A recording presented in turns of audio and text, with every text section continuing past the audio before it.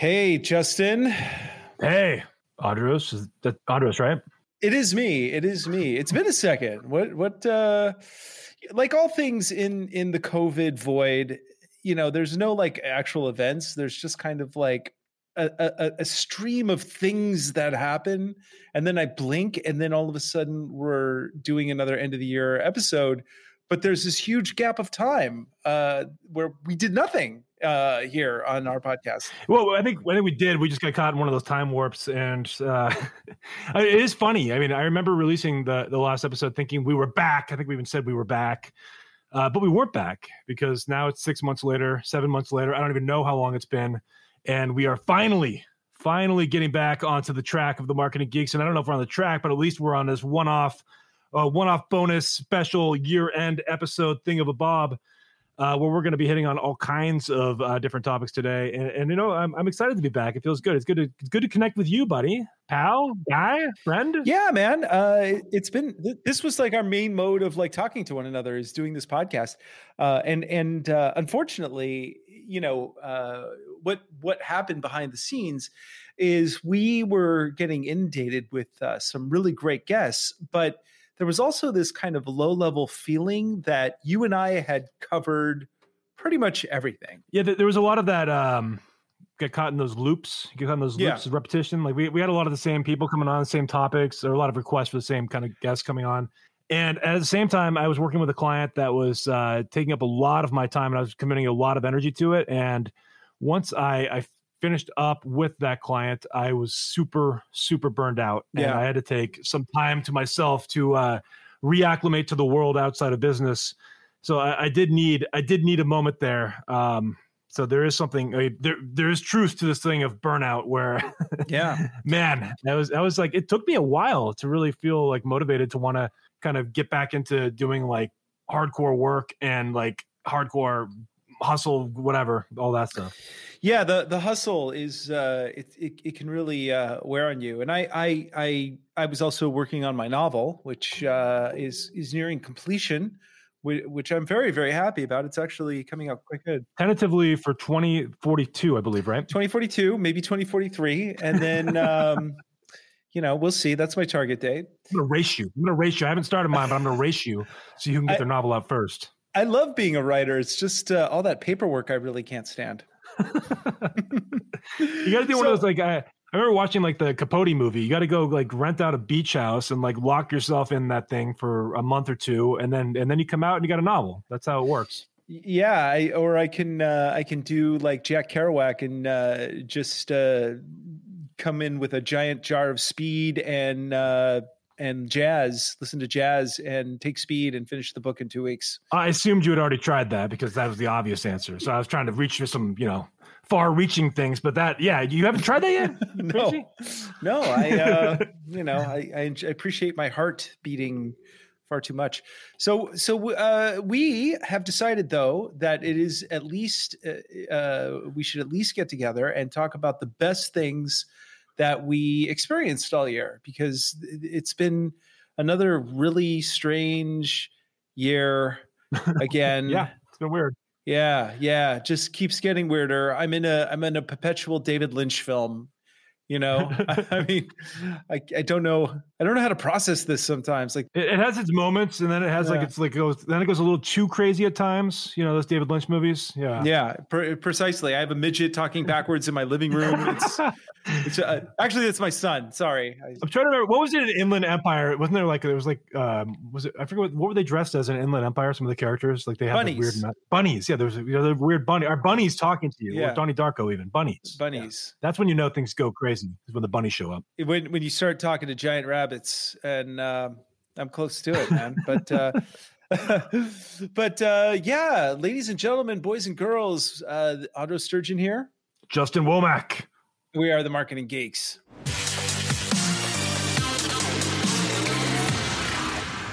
Marketing Geeks. Okay, so welcome, boys and girls, ladies and germs. Ladies and gentlemen, boys and girls, all genders welcome. Yeah, and no matter what you want to call yourself, you can call me. I prefer to be called Captain Donkey Penis, so you can call me that. if you want. You got it. You got it, Cap. So anyway, tell me, sir, what have you been up to, and what let's start by giving me an overview. Do you have like a list of your absolute favorite things of the year? Like what have you been up to? Yeah. Like, so I'll tell you this, my like focus, which I think was going to carry over into 2022, is crypto. Crypto is the big thing that I've been like focusing my time and energy on. Very bullish on crypto long term. I'm really interested in the creator economy, Web3, all these different concepts. I don't know if this is something called this is actually what my client that I was working with earlier this year got on this back in like maybe April-ish. Mm-hmm. There's a coin called Rally.io or token, and it's this whole creator economy where people are. It's kind of like what's the thing where you're fundraising for your like podcast Patreon. It's kind of like Patreon but with cryptocurrency. And you can create your own like creator coin. And it's really interesting. And at first I thought it was kind of like, whatever, why would you do this?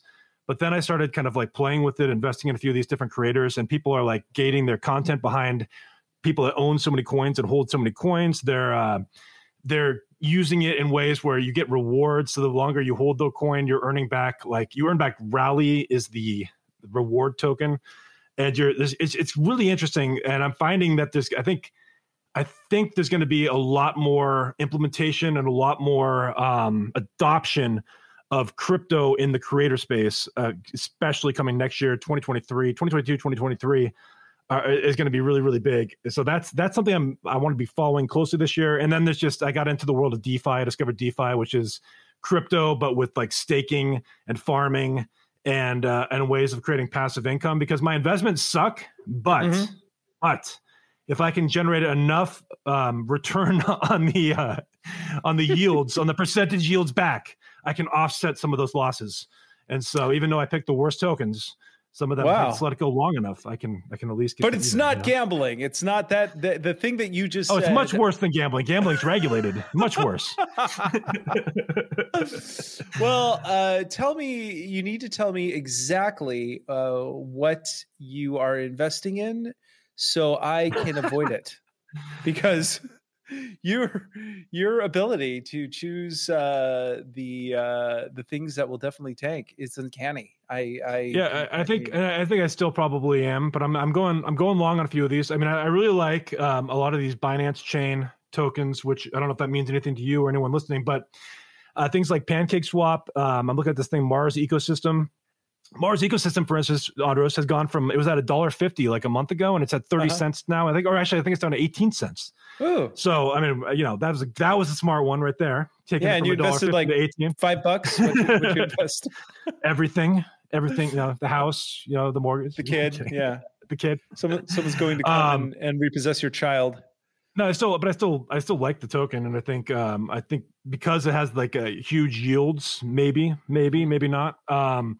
And then I really like Avalanche, and I like a lot of these gaming tokens. So I'm looking at a lot of these crypto gaming ones, but Avalanche is interesting to me. Engine Coin, Solana, those are the more like safe picks. And then there's some of these like ones that are handling what they call I forget what they call them now. They're not ICOs, but they're like initial coin offerings, but there is a different term that are just like, you invest in this Gala Games, for instance, you invest in that token, and then you have first access to all these games that get released. You can buy at like the intro rates, things like that. So there's a lot of interesting things happening. This gets jargony, but I'm very, very bullish and excited. And I think maybe I can make crypto work in 2022. Probably not, but I'm gonna be trying. I'm gonna be trying. And I know, I mean, I'll tell you, I understand it at like exponentially more than I did a year ago.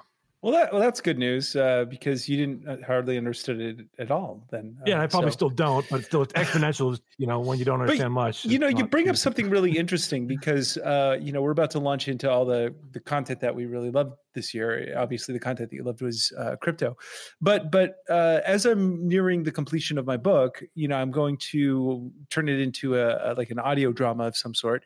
So I know that I can make money from the audiobook version of it. I can make money from the book version of it, but the idea of selling NFTs for both of those things or for other content, it's really exciting in a way, because it's like you can really just sell digital content to your super fans.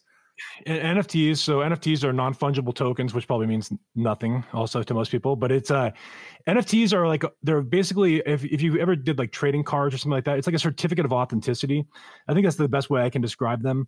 It's like a digital record of ownership of something, but with musicians, with book writers, authors, I think they could be complete game changers, because it's a way that you can publish a book or publish your music and get paid per download, essentially, without an agent, without somebody taking massive cuts of your money. And I don't think the tech is quite refined yet for this kind of like for music and for authors, but it's close and it's coming. And I think over time, this is definitely the way of the future that you're going to be seeing. They're going to disrupt iTunes. I mean, they're going to disrupt Spotify. I mean, in a lot of ways, or Spotify is going to be buying these companies and implementing the tech, those kind of things. So it's going to be interesting to watch. It's tough to predict, but I think NFTs are the future for creators. Yeah, totally. So I know nothing about it. So hopefully, I can educate myself. I mean, I know I can educate myself. It's just I have a long way to go too, but it is a rabbit hole of rabbit holes. It's one of these things where it's kind of like, I know I could take time to do it, but I really like just learning all of that thing. I'd rather learn, I still am learning Dutch, so yeah. There you go. Well, what about the metaverse? Let's just talk about the buzzword, the metaverse, which again is kind of, I tie that to like crypto gaming. There's it's basically like you're taking what do they call the massive multiplayer online MMO, whatever. Well, you got to understand that the metaverse is a concept that actually has been around for quite some time. Facebook did not invent this. And it's the idea of this virtual world. But so there's actually several competing metaverses out there. Zuckerberg thinks that he's going to own it, but I have to tell you that if the metaverse has Mark Zuckerberg's fingerprints on it, I definitely will have nothing to do with it. Like I can't, I like if I died and went to hell, it would look exactly like the metaverse. And there would even be like a metaverse. Did you see the metaverse Zuckerberg show up? And he actually looks more human than Mark Zuckerberg himself. Which I think he wouldn't look more human. He would be the same Mark Zuckerberg. He'd still be an Android robot alien. It's, look, the whole online, the scope of online, everything is changing. I mean, if one thing has taught me anything this year, there was like 2020, which was, we can't rely on anything to like save us. There's no structures that can really help us out. And 2021 not only confirmed that, but was just kind of like, that car that you're strapped into that's running over the cliff, we're going to set it on fire and play Kenny G on the worst speakers imaginable while we're on loop driving for the rest of your life. While we're driving you over the cliff. But I did get a lot of pleasure. I read more books this year than I think I ever did. I think I read like 80 books. Wow. So among those, I'll just go over some highlights. Margaret Atwood, who wrote the Handmaid's Tale, she wrote a series of books called the Mad Adam trilogy, and the first one was Arix and Crake, which was really good. It was basically in the future, everything completely collapsed, and the only things that were kind of keeping society going were businesses that were now on these compounds. So if you worked for Apple, you actually lived in the highly secure Apple complex. I thought that idea was like really funny. But isn't that what Nike does? No, they call it the highly secure Nike complex. But people don't live there. But I just like the idea of like basically the business you work for. Not only do they give you insurance, but they give you private security. And, I was talking about the sweatshops. The sweatshops, I think they do live there. Yeah, pretty much. But I read a bunch of kind of dystopian end of the world type books. So the Mad Adam trilogy was one of them by Margaret Atwood. Highly recommended. Another one that I really loved was the Book of Coley, which was fantastic. It takes place like 1,000 years in the future after society has completely collapsed. And there's all this, there was a dangerous war. Nobody knows that much about it because all digital media, and information was lost. And so people would find these weapons, and if you can wield the weapon, you became like kind of higher up in the society. But so that was a really great series of books. The books of Coley were absolutely fantastic. I loved Ministry of the Future by Kim Stanley Robinson, which was basically a book about how to fix the world. Overall, the book itself, plot-wise, isn't that great, but I loved a lot of it, and some of the ideas in there were great. But my absolute favorite books of the year: Clara and the Sun by Kazu Ichiguro, who is a Japanese writer, about an AI that befriends a little girl. And in the future, they have these AI dolls instead of like companions. They're like companion dolls. Oh, what kind of dolls? And, like they're companions. They're just like, are they more than friends? Are they more than friend dolls? For the little kids, no, it's a little more innocent than that. But the story's told from the AI's point of view, and it was really, really wonderful. I read one of my favorite books of the year was Project Hail Mary by the guy who wrote The Martian. And that is a book that I cannot recommend enough. It was so much fun. They're definitely going to make a movie out of it. They have to. What's the concept? What's like the general premise? So the sun is going out, right? It's there's something up with the sun. They don't know why, but they find out that there is a solar system where there's these suns around this one particular sun that is also going dim, but this one sun is not. So they send a ship out to find out exactly why. And it's the scientist with 3 other companions. And when he gets there, something happened and his companions are all dead and he's the only one left alive. And when he gets there, he notices that there's another ship there that is not from Earth. And so he and the other person on this ship, Matt Damon. Matt Damon is an alien. It's like this spidery alien, but they start communicating and they have to learn each other's language. And it turns out they're both there for the same thing, to save their planets. And so they form this unlikely bond where they're trying to solve this problem with heavy science. And it was so good. It was absolutely so good. The other book that I loved was this came out, I think, last year or the year before, but I liked it anyway. Isabel Wilkerson wrote this book on called Caste, and Caste made me rethink the whole conversation around racism. That the conversation about racism isn't really about racism; it's about a caste system. And she basically shows the different caste systems that existed in modern history, including the one in India, the one in South Africa, the one in Nazi Germany, and the one in the United States, and how she broke it down. It's very, very eye-opening. And then Stephen King came out with a book called Billy Summers, which is about it's great.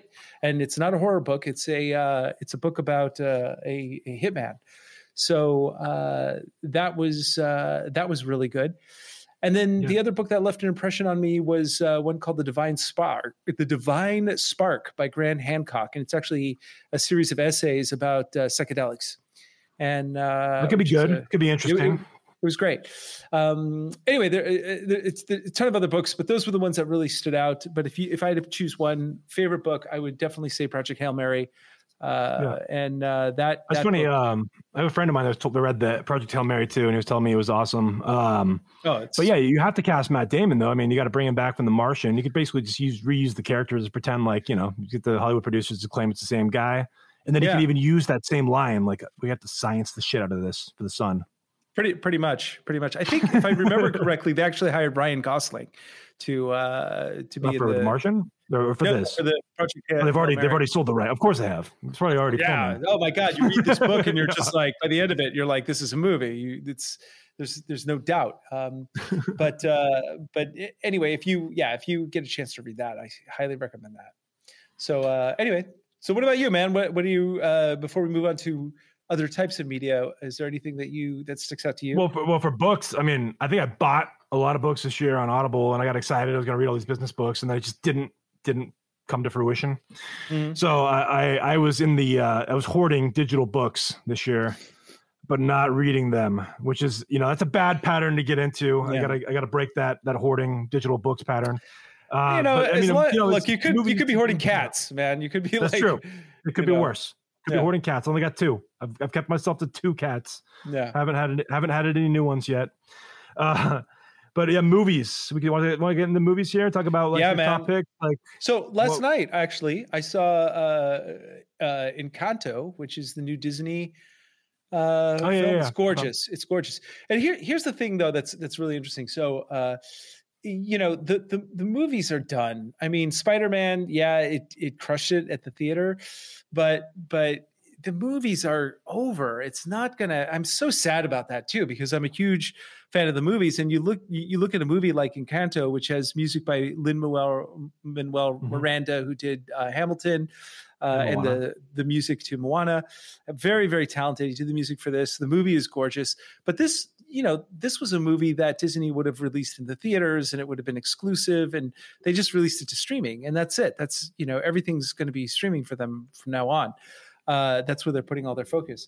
And I think with the disappointing box office returns and the fact that people are just not comfortable sitting in a room full of strangers who don't know how to behave, I think, with 4K TVs, like we have a 4K TV now, and it's not that big. It's only like 47 inches, but the thing is magnificent looking, I mean, it's, I've been following this a little bit here. So Spider-Man puts a little bit of a wrinkle in the death of theaters. It's going to delay it at least, and we still do have Avatar 2, and who knows what James Cameron could pull out of the hat. Maybe not. But the Spider-Man, so it made $200 million opening weekend, which is roughly that's pre-pandemic success right there. Mm-hmm. And it doubled the highest grossing movie of 2021 by its second week, which was Black Widow was the number one until Spider-Man came out, which is another Marvel movie. So with that success, I just think that what you're going to see is you're going to see consolidation. I mean, I think a lot of these movies have no business being released in the theaters anymore if they're not, unless they're like these big budget blockbusters. I think they're going to be going straight to streaming, and you're going to be seeing. And I think I might have talked about this last year even, but I really think you're going to see consolidation where with bigger IMAX screens or more IMAX screens, more. Maybe even like some extra luxury with like air filtration and things like that to protect the guests, to make them feel more comfortable, further spreading out the seats. I don't know exactly, but I do think they're just going to go premium pricing, experiential for the movie theaters, and then everything else goes to streaming. And I think that's where we're going with all that. Yeah. My prediction, I think that's just not quite there because of Spider-Man's success. Yeah, and I my prediction for last year, I think I predicted this, and I still hold true to this, is that eventually I could see Amazon or Disney buying a movie theater chain, mm-hmm. and basically your subscription for like €2 or $2 more a month will include a trip to the theater, like 4 trips per month. And and that makes a lot of sense. And Amazon flirted with the idea, I believe, of buying AMC right? earlier before the giant before the meme stock the meme stock explosion of 2021, which we can briefly we talked about that I think this year on the podcast, where I actually made money on one of those, GameStop. I made a bunch of money. I owned a ton of AMC, but I sold it before, of course, the big spike on that one. And of course you did. I could have made a lot of more money on AMC. And Dogecoin too. I mean, I look back and it was in 2020. At one point, I think I put in $200. I had put in it was $20 of Doge, and if I held it through like the spike of this year, which was like in April or May, it would have been worth $80,000 or something like that. And it was off of like $20. But instead, I sold it and made like $5 or $10. So nice. Well, my favorite, it's interesting because my favorite movies of the year, I even as we speak, I think I went to the movie theaters once to see Bond, and Bond was like, and I ended up going again. The theaters are trying to gimmick people into the theaters, so they have a thing here called 4DX, and 4DX is basically like you get in the seats and they move, they like mm-hmm. bounce around like a ride. which in actuality, it was like watching James Bond and having someone behind my seat just kicking you for like 2.5 hours. They have that here too. They don't have it at my local one, but I think at in Thousand Oaks near where I live, they have a theater that has, they call it D-Box, I think they call it, but moving seats. And I saw one of the Jurassic Park movies with it, and I felt the exact same way you feel. Like it sounds like a great idea in theory, and then you go to it, and it's like, this is annoying. Really it was definitely headache inducing. So no, thank you. But I did go see Bond. But most of the movies that I saw were streaming, and the top movies. What do you think of Bond, real quick? Because I saw Bond. You know, my overall thought on James Bond has a lot to do with more the matter of like, I'm not sure where this character fits anymore. Because when this character came out, it was in the height of the Cold War. Men, you know, were considered manly if they slapped women around and, you know, did their thing and beat guys up.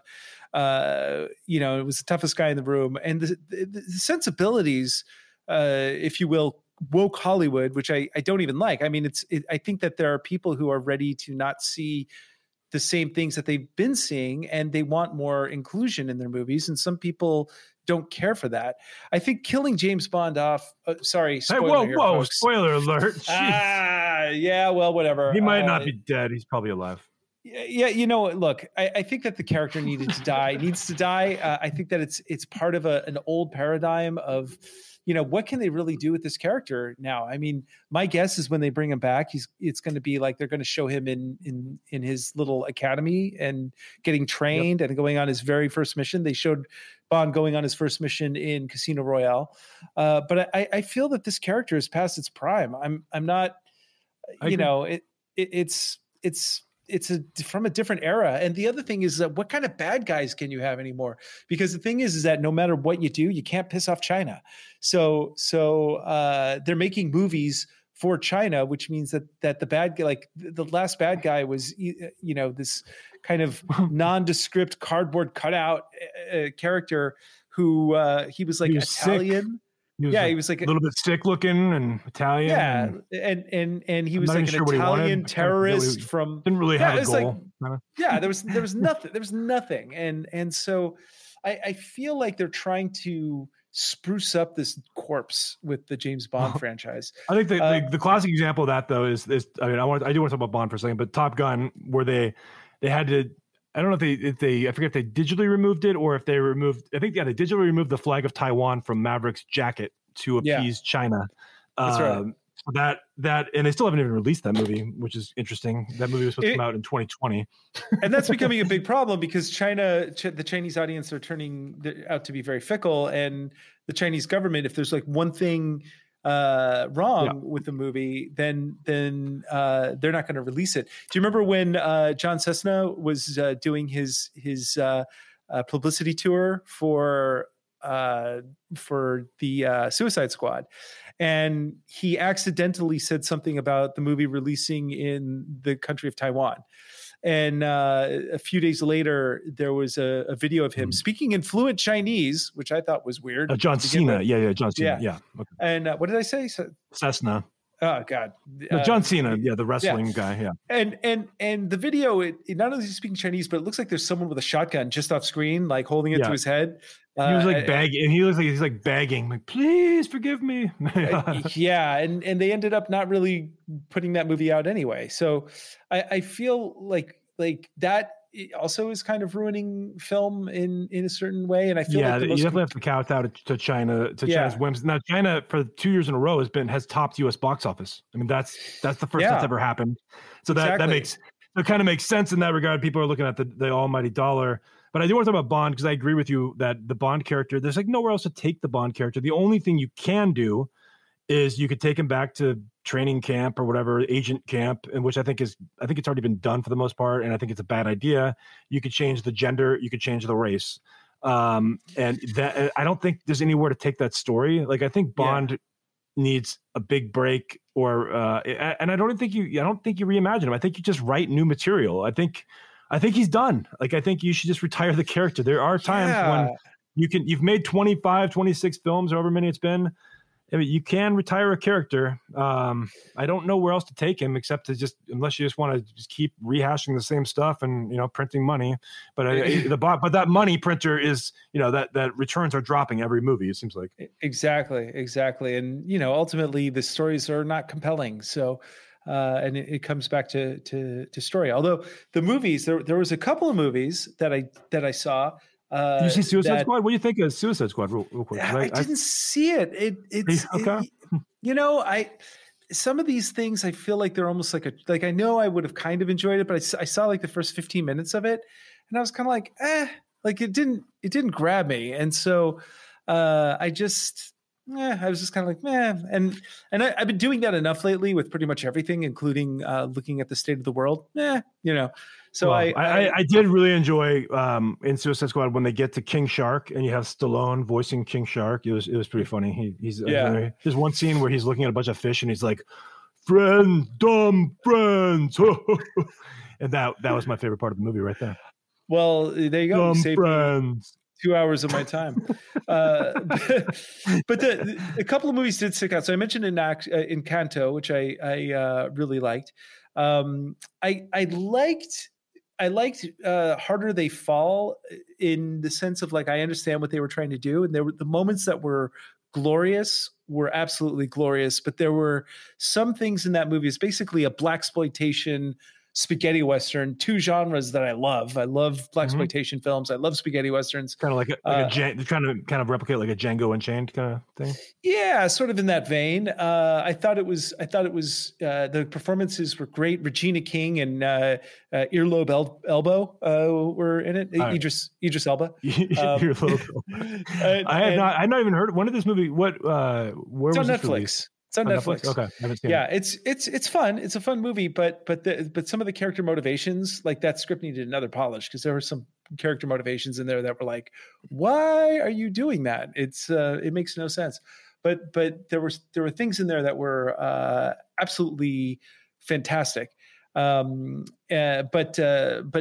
not like oh my God, that's one of the best things that I've seen. Green Knight was probably one of the better movies I've seen all year. Don't know that one either. Who was in that? Tell me about it.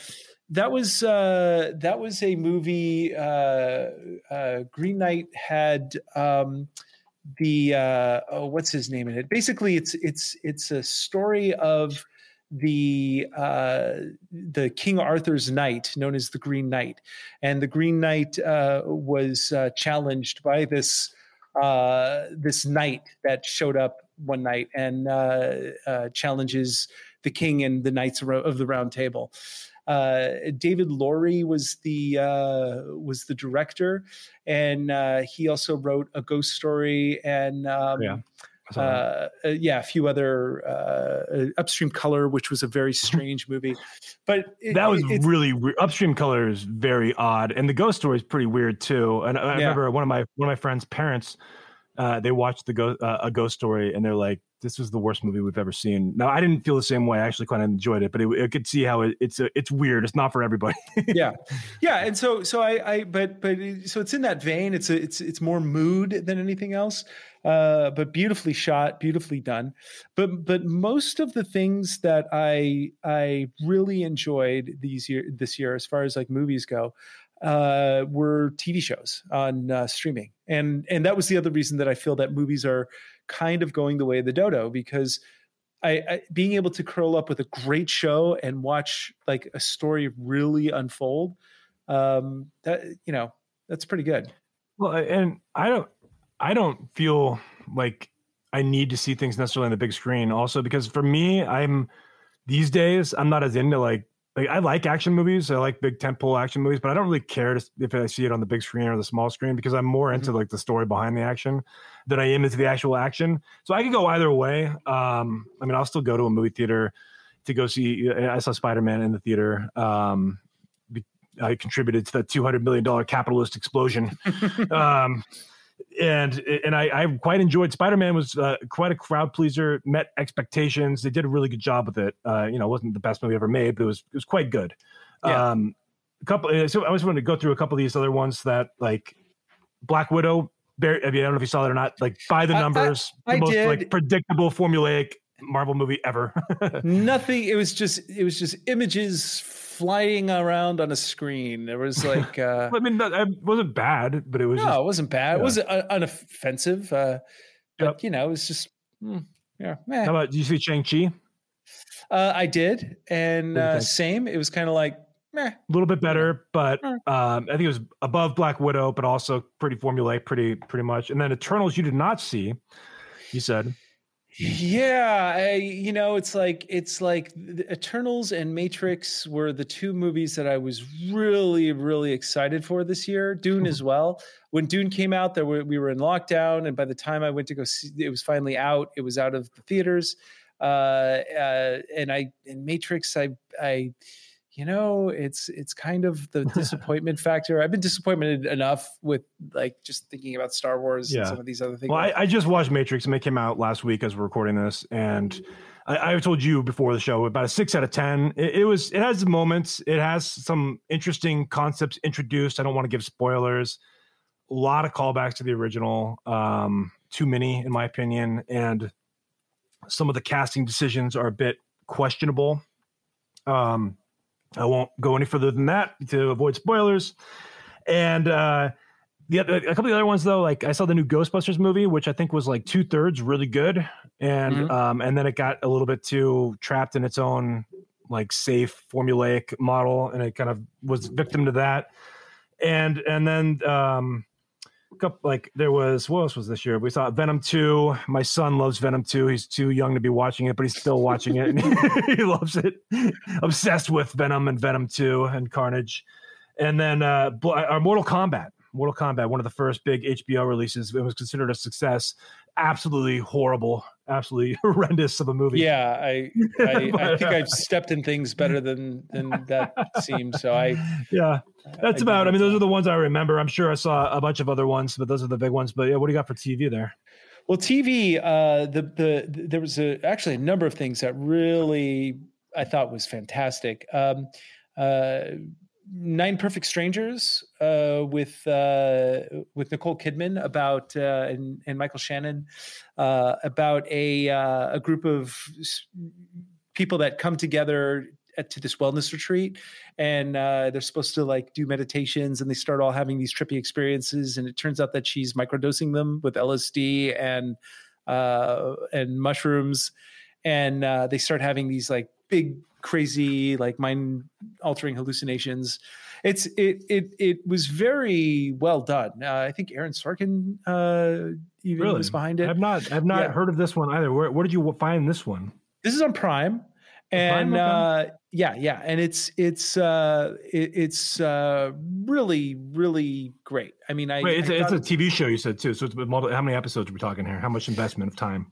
I think it's like 8 to 10 episodes. And I think it's on Hulu in the States. It was on Prime here because they don't have Hulu here, but so a lot of that stuff, it's David E. Kelly. Sorry. David E. Kelly, who did Ally McBeal, I think. Yeah. Okay. I was trying to remember what he did. I remember that name. I couldn't remember what he did. Ally McBeal, I didn't really watch, but David E. Kelly, that name stuck. Yeah, so that was maybe it's on Prime. Anyway, it was really well done, and Iris and we want to open up a psychedelic wellness center at some point. So I think that's the model. That's the model. You don't tell people. You don't tell people you're microdosing them. You just microdose. Just microdose them, and then you get sued. But that was maybe you do, maybe you don't. You just hope that the microdosing changes their perspective on things and they don't sue you. That's all.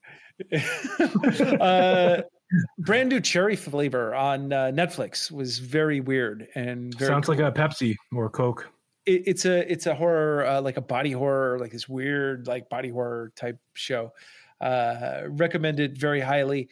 But probably the absolute best things that I've seen this year are in this order. I like the new Rick and Morty season, which I thought was very funny, probably one of the best ones yet. So big Rick and Morty fan. I loved Dope Sick with Michael Keaton. That was really awesome. Was that from this year? I remember hearing about that, but was that this just came out? Okay. Everybody's got to see it. It's basically about how Purdue Pharma gamed the system to put this really highly addictive drug onto the market. And not only did they destroy communities, but the way that they bribed people and paid people off and gave people jobs in the FDA and even like hired Rudy Giuliani to represent them. It's when you easy, man, easy. We love Big Pharma now. Well, you got to see like everyone. I highly recommend Dopesick. Probably one of the best things I've seen all year, hands down. And then runners up, Lupin, which was really great, French crime drama. The guy, I haven't seen it. Yeah, the lead guy. This he's really this charismatic, good looking guy. That's Iris's freebie. If she ever, her hall pass. Okay, that's her guy. The guy from Lupin. Yeah, that and Idris Elba. And Midnight Mass was really good. But the two things that I really loved the most was Centaur World, which is to me this generation's Yellow Submarine. It is. Wait, centaurs are half man, half horse, or half. Yeah. What is the? Yeah. Explain the centaur to me. Centaur. So the show is about. It starts off almost as like this anime where this young girl's riding this horse and fighting these demon creatures that are destroying her village, and she has this magic key she's supposed to bring to the general to open up the portal and stop the war. And her horse grabs the key and falls into this portal, and she ends up in this weird, like candy coated world that's completely different. Like the animation style is completely different. Sounds like a typical Saturday.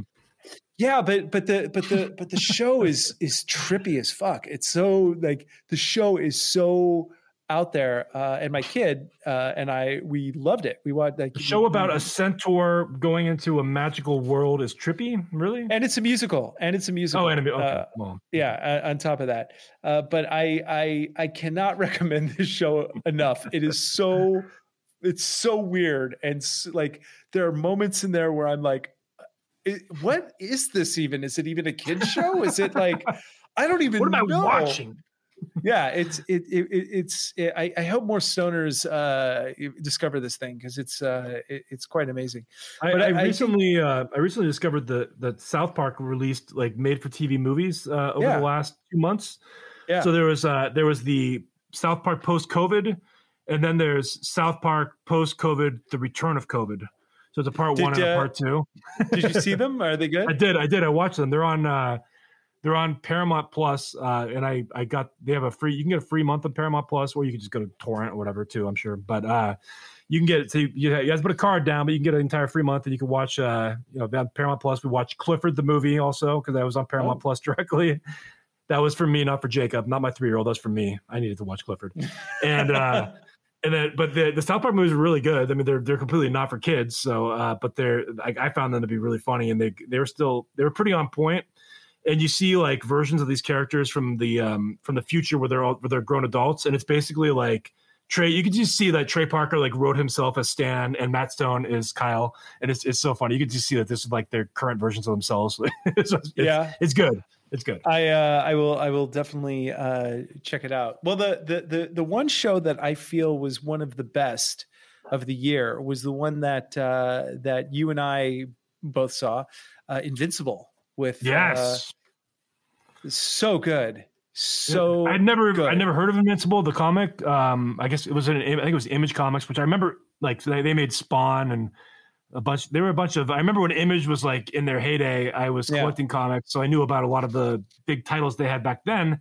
But I missed Invincible for some reason. But I just stumbled across this show on Amazon. It just I think it was recommended on the main menu of my Amazon Fire Stick. So I'm like, I'll give it a shot. It's amazing. It is so well done. It's so good, so entertaining. Super. It's violent, but it's just so like the plot is incredible. It was just one of those things that was like the most pleasant unsuspecting surprise of the year for me was that show. Yeah, it's incredibly well written, well crafted, and superhero content is getting a little stale. The Boys on Amazon Prime is one of the few exceptions to that, which if you haven't seen The Boys, it didn't make my list because there's not a new season this year, but The Boys is so good. It is so good. I still have not seen that, so I need to see that. But again, I did. Invincible was it was its own thing. It was totally different.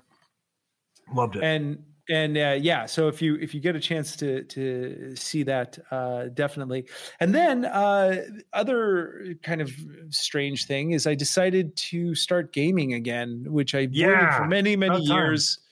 Because crypto gaming. Come on, you're playing the crypto. Yeah, games, well, right? I don't have the patience to sit through like learning crypto and being glued to my screen doing that. But I blame Epic Games because Epic Games gives out a new game every Thursday, and so I've amassed quite a collection because like you were telling me earlier that you were amassing audiobooks and not listening to them. I was amassing video games. So I got into this one game called Control, which was really good, and I really enjoyed it. And I just spent probably too much time playing that. And then kind of a meta title. So I mean, called Control that controls my brain because I'm obsessed with. I like it. But I loved it because it was a cross between like a science fiction movie, a David Lynch film, and just like sounds like real life. That sounds like real life. It felt like we're in real life. It felt like 2021. Yeah, no, the whole thing is kind of a hallucination. It was a really great game. And then let me say, if anyone has not know who David Lynch is, go look him up and check out some of that guy's movies. They are interesting to say the least. This is the guy behind what are the big ones? Mulholland Drive. He made Blue Velvet was Heart, the big one. And the original Dune. The original Dune. We don't talk about that. Yeah, that one is a stain. But the other game I really got into was No Man's Sky, which is a space exploration game where you start off on a planet and you have to fix your spaceship. And it's this open world game. They basically have like 1 billion different solar systems that you can go to and discover planets, and then you can run into other players. And sometimes you're flying along and you find like an abandoned space freighter. Then you go on it and it's like all destroyed and you're walking through it and you have to find like ancient technology. It's just pure open world. Incredibly fun because it really feeds into this thing I had since I was a little kid of wanting to explore the stars, and so it gives you that feeling of getting into a spaceship and just like going to other planets and discovering like new species. Cool. And it's very cool. Open world games are interesting. I mean, I have Nintendo Switch because that's just what I have, but I was playing an open world casino game. And I found myself more interested in walking around and harassing players by dancing in front of them or waving at them than playing the games. Were they actual players, like real, like other real people. Players? Yeah, it's it really is like an open world. I mean, there's like probably 50 people there. It's not that massive of a world, but it's pretty entertaining. I found myself more entertained by messing with people than by actually playing the actual game. So, well, the one thing, and going back to The Matrix. They released this small video game for The Matrix with the Unreal Engine 5, which I've been looking into a lot. Now, one of the big innovations of the year that I feel is worth noting is the Unreal Engine, because if you've been watching any of the Disney shows, what they are no longer doing is shooting in front of a green screen and adding the effects later while the actors act like there's a giant invisible, squid monster chasing them.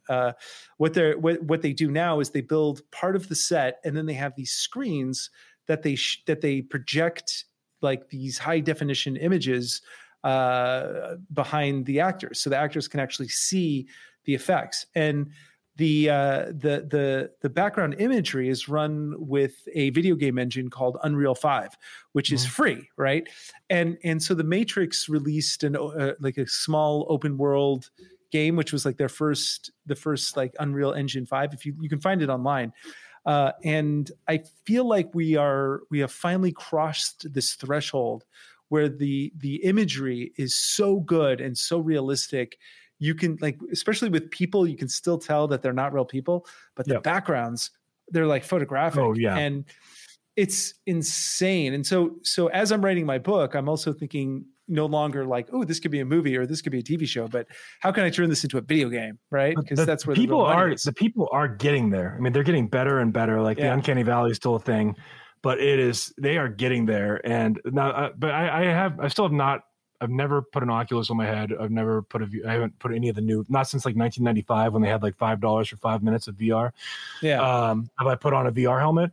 But and the reason is because everything I've seen online, the graphics are terrible. It looks horrible. It still looks horrible to me. The VR. Maybe they've improved. I haven't looked at it recently, but until they get like these graphics in the VR world, that's when things get crazy. And that's it's here.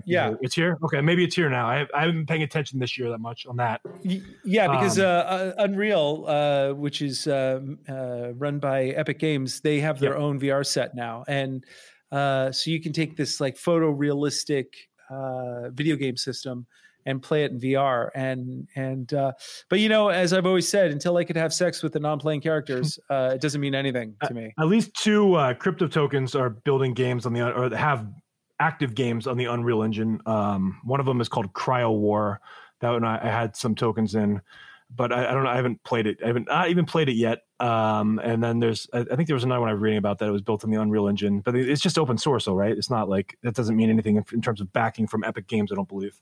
No, well, what it is you can build anything you want with the game engine, but if you sell it, then they get their cut of it. Okay, but, so they're gonna get cut. Yeah, but it's honestly like the graphics engine is so good and so photorealistic, and that's one of the things that I started drawing me into video games too, because as I started playing them, I realized like here you can have a story that's as good as any movie or any TV show, yet it's interactive, and the graphics now are so good that you can't even believe it. And the other innovations that I found, which are also really amazing, is now if you can't afford like a really high-end computer, you can actually go to NVIDIA website. They have a thing called NVIDIA Now, and you can run your games on their computers with their high-end graphics card and stream it, virtually to your virtualization is the concept, Yeah, so you could stream it to anything. You could stream it to your phone. You can stream it to your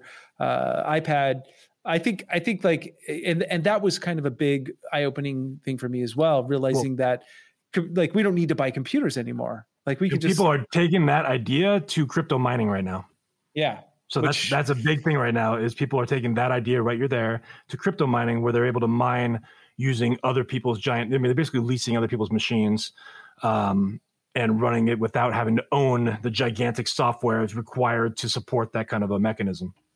Yeah, so I really see the future of computing being more that we all just have terminals and we don't buy like desktop systems or laptops anymore. There's no point in doing that. Yeah. And I can have like a quantum computer streaming content to me. Yeah. Well, this concept of virtualization was like, it was introduced to me a few years ago. And I'm like, I didn't understand. Again, a lot of these things I just don't get. I mean, it takes. I'm just like, I don't have that. You have a better like foresight into the future of like where stuff is going, I think, than I do when I see things. I get introduced to a lot of these like ideas that become big later on. I just don't see it right away. But like virtualization, I saw, and people were showing me like virtual machines that were like replicating like old PCs, and it was like a way of like you could go do whatever you wanted, and you didn't have to risk getting a virus and stuff like that too, which is kind of cool. Yeah. But it was I didn't quite understand like what that meant, and now I'm starting to see like, wow, okay, so you could take like your crappy old computer and basically turn it into this massive system that could do like anything. Yeah. So, well, not only that, because they don't have this yet, unfortunately, but I can see it happening. Like I have the Adobe Creative Suite, and when I make something.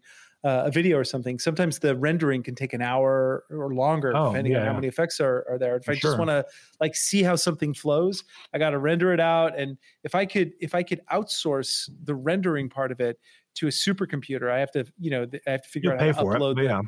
Yeah. I mean, the thought of running like high-end editing software remotely, I could just log into someone's crappy computer and edit my project Yeah, I mean, that's how I feel like with a lot of my laptops too. Like I buy a laptop and I feel like I need, pretty basic functionality for 90% of stuff. But then if I want to run video editing or I want to run editing software, I have to get like 32 gigs of RAM to feel like really comfortable, or at least 16.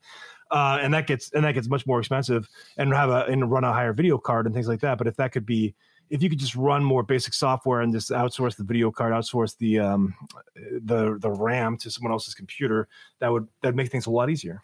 Yeah, exactly. So I see that coming down the pike now, and I think that we're on the cusp of like this major computer revolution.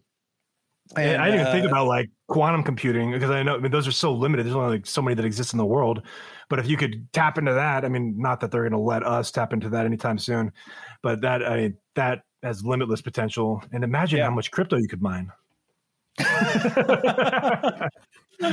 Imagine that.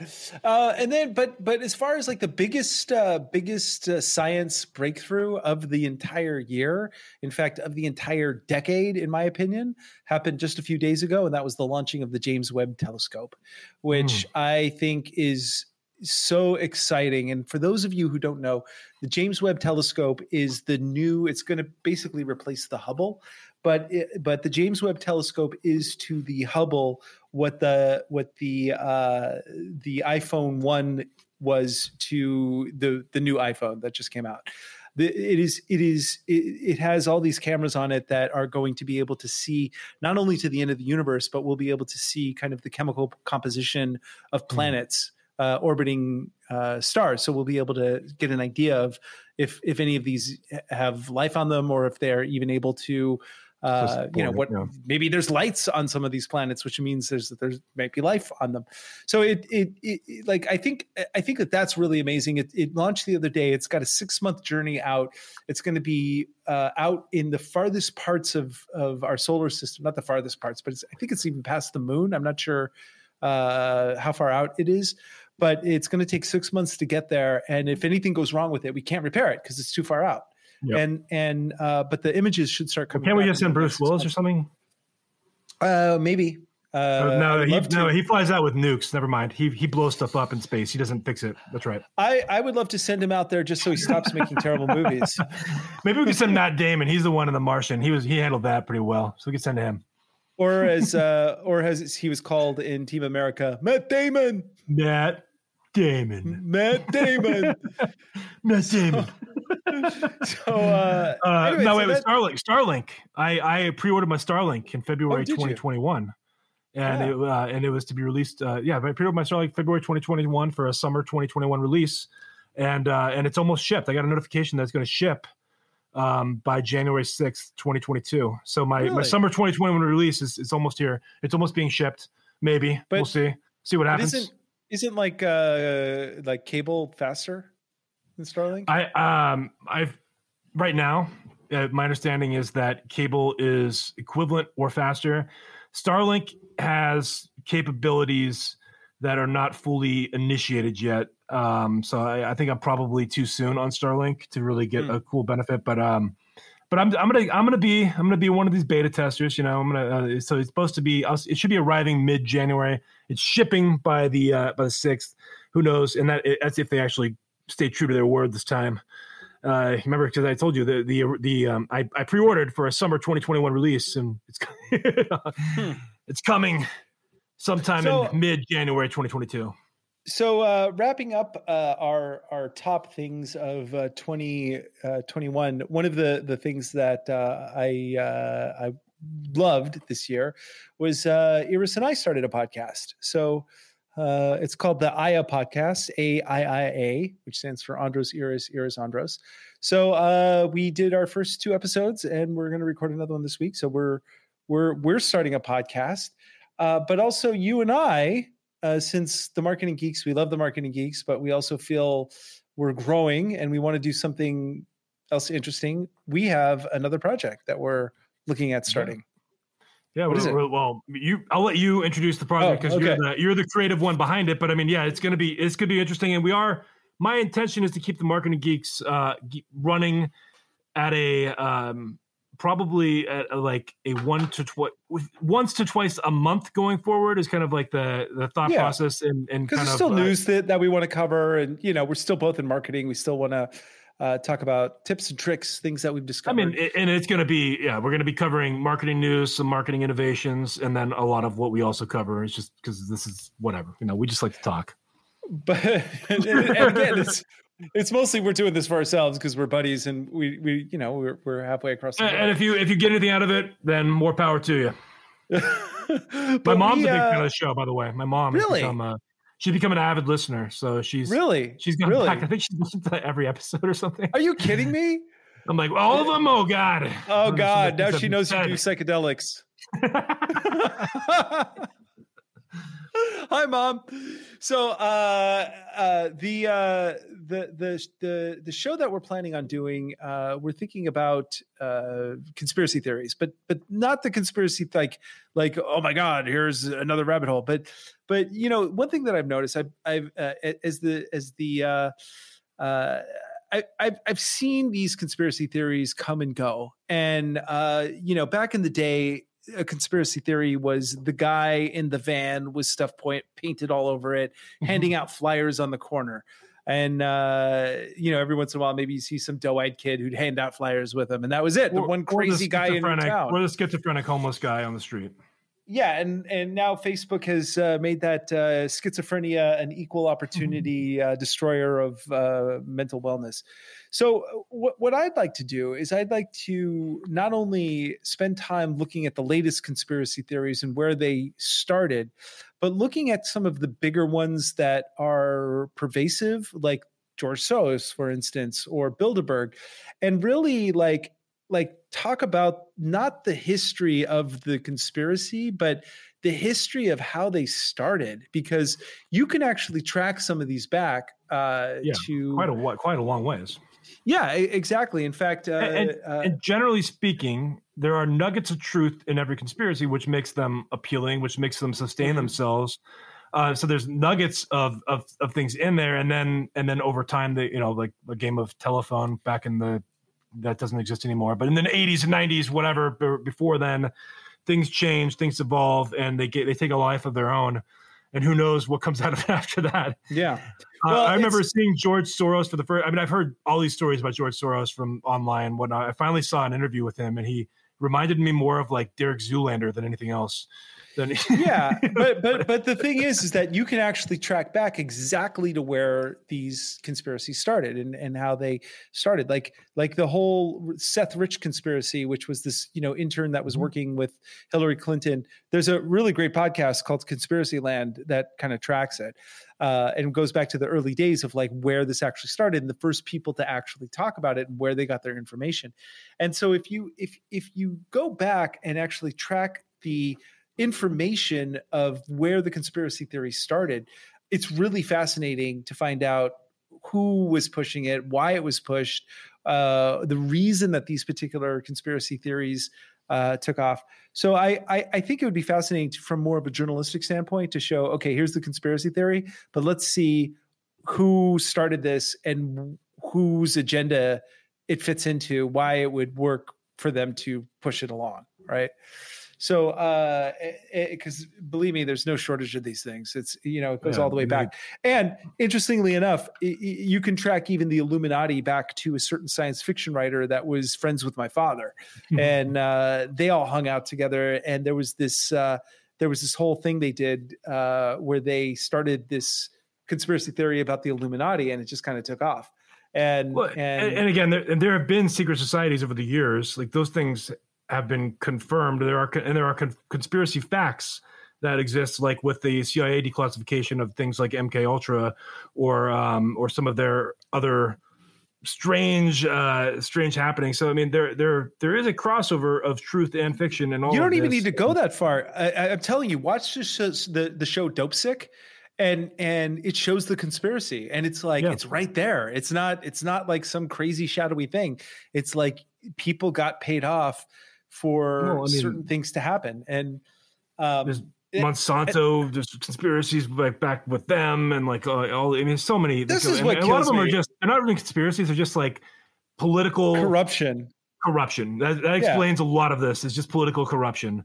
And that's the thing that drives me crazy, because people are like digging for like the deep state conspiracy. And it's like, you don't need to go that far, man. I mean, there are so many conspiracies that are pretty much well known and nobody's angry about them. It's like, what? So, but I'd also like the CIA giving drugs to people unknowingly and like trying to control, and actually legitimately trying to control their minds is public knowledge now, and rarely mentioned, rarely talked about, rarely cared about. But it's kind of it's kind of interesting. Yeah, for sure. Although what is interesting is like I have some friends in the Black community who won't take the vaccine because they don't trust the government because of the Tuskegee experiments that happened, which I totally get. I totally understand that.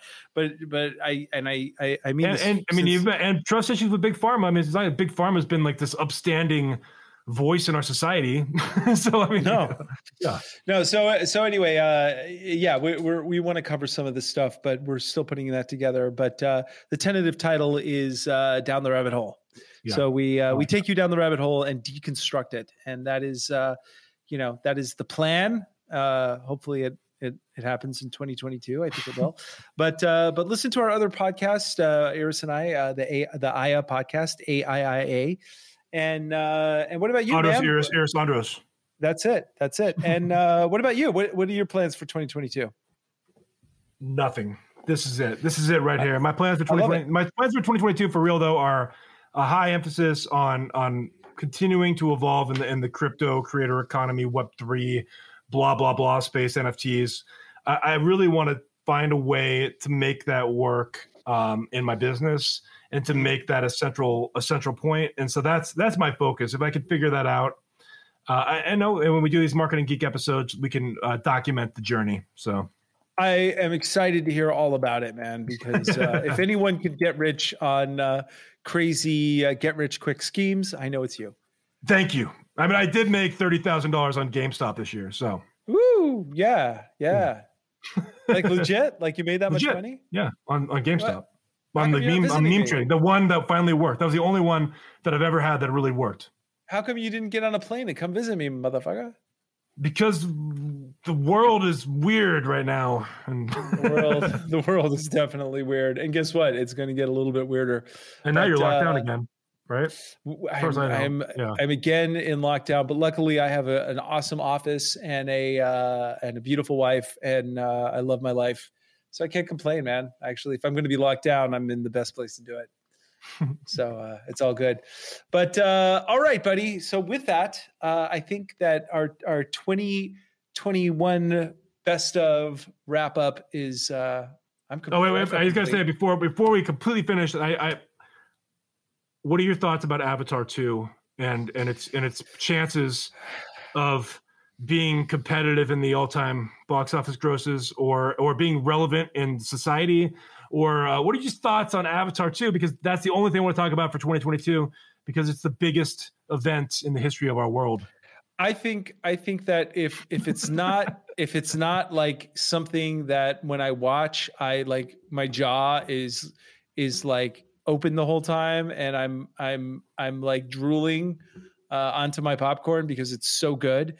Then I think it's going to be like meh, because let us not forget that James Cameron also has been busy producing over the past few years. He produced. Let us forget that.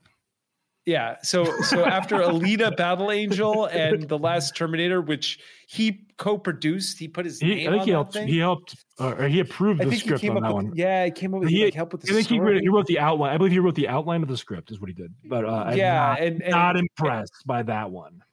Yeah, and unless he was like scribbling it with his left hand while he was like, which would be fine, except that he had 30 years to write it. Otherwise it'd be fine. Yeah, so I don't have a lot of hope for anything. 30 years and 4 failed sequels or 3 failed sequels. The things that I'm looking forward to in 2022 are like the Umbrella Academy, which was also really amazing. I haven't seen season 2 yet. I still haven't seen season 2. Oh yeah, Umbrella Academy is great. So that was good. Season 2 is good still? Yeah, Okay. it was even better. Yeah, and How about Westworld? Have you seen season 3 or 3? They come out 4, I believe. I saw half of season 3. It kind of didn't keep me engaged. Okay, I saw season 2, and that one lost me. It killed my. I was so into season 1. I loved it, and season 2 was like pretty good, not great, not as good, not as good. And then I just didn't have the curiosity to see season 3 yet. They could have lost easily 2 or 3 episodes a season and it would have been a lot better. 2 and 3 probably, yeah. Yeah, and so I'm looking forward to. So I don't care about that as much, but I am looking forward to seeing Ozark on and the new Handmaid's Tale, which has been consistently great. What about Twilight Batman? Twilight Batman, the Robert Pattinson in the role, the Batman. Could go either way.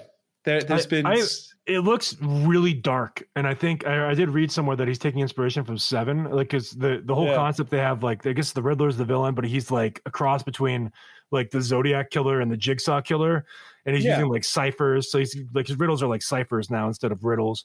So I mean, it looks really dark. I think it could, if it flops, it's going to be a huge black stain on the studio because of it's going to alienate kids like completely. And Robert Pattinson looks totally emo. He looks like the emo. Like, no, it's a weird look for the Bruce Wayne. Looks emo. Yeah. Yeah. So we'll see. I mean, at the end of the day, I think that that the entire year of 2022 will be about as big of a disappointment as 2021 was. It's a good chance of that. I'd say it's a good chance. Another blank void. Maybe I'll get to go to Burning Man. I got to go to Burning Man, and that was a weird experience. I forgot about that. Yeah. Strange experience. So real quick, how different was Burning Man in the age of COVID? Because you didn't go in 2020, but you went this year. Yeah, it wasn't real Burning Man. It was a renegade Burning Man because the event was officially not held. Yeah. So it was people just showed up in the desert. Unofficial. And nobody was allowed to build anything. So it was like Burning Man that I bought off of Wish. So it's like there's like no building anything, no drugs. You just come here. Oh no, there was plenty of drugs. There was lots of drugs. Of course there were. But it was more it was more just like people, like I don't like, I just feel like it's that's another, I don't know what Burning Man's going to do, but we shall see. But we shall see. The future is unwritten, but Andros already knows most of it. So I do, and I can't tell you any of it because if I told you what's really about to happen, you guys would just like, need to we'll tune into the conspiracy theory to find out. Exactly. Down the rabbit hole. Ladies and gentlemen, thank you so much for tuning in. If you've heard it this far, man, I commend you. But and if you, we'd love to hear what you think. So you can always go to the Marketing Geeks page on LinkedIn and leave us a message. Let us know if you think we suck or on Facebook. Yep. Facebook's not even a company anymore. It's Meta. Yeah. It's just a brand. The company that shall not be named. But so with that, ladies and gentlemen, thank you so much. I'm Andros Sturgeon. And I'm Justin Womack. We are still the Marketing Geeks. Stay classy. Marketing Geeks, come on, bring your friends. We'll learn marketing from distant lands. Andros Sturgeon and Justin Womack. The fun will never end. It's Marketing Geeks. Marketing Geeks.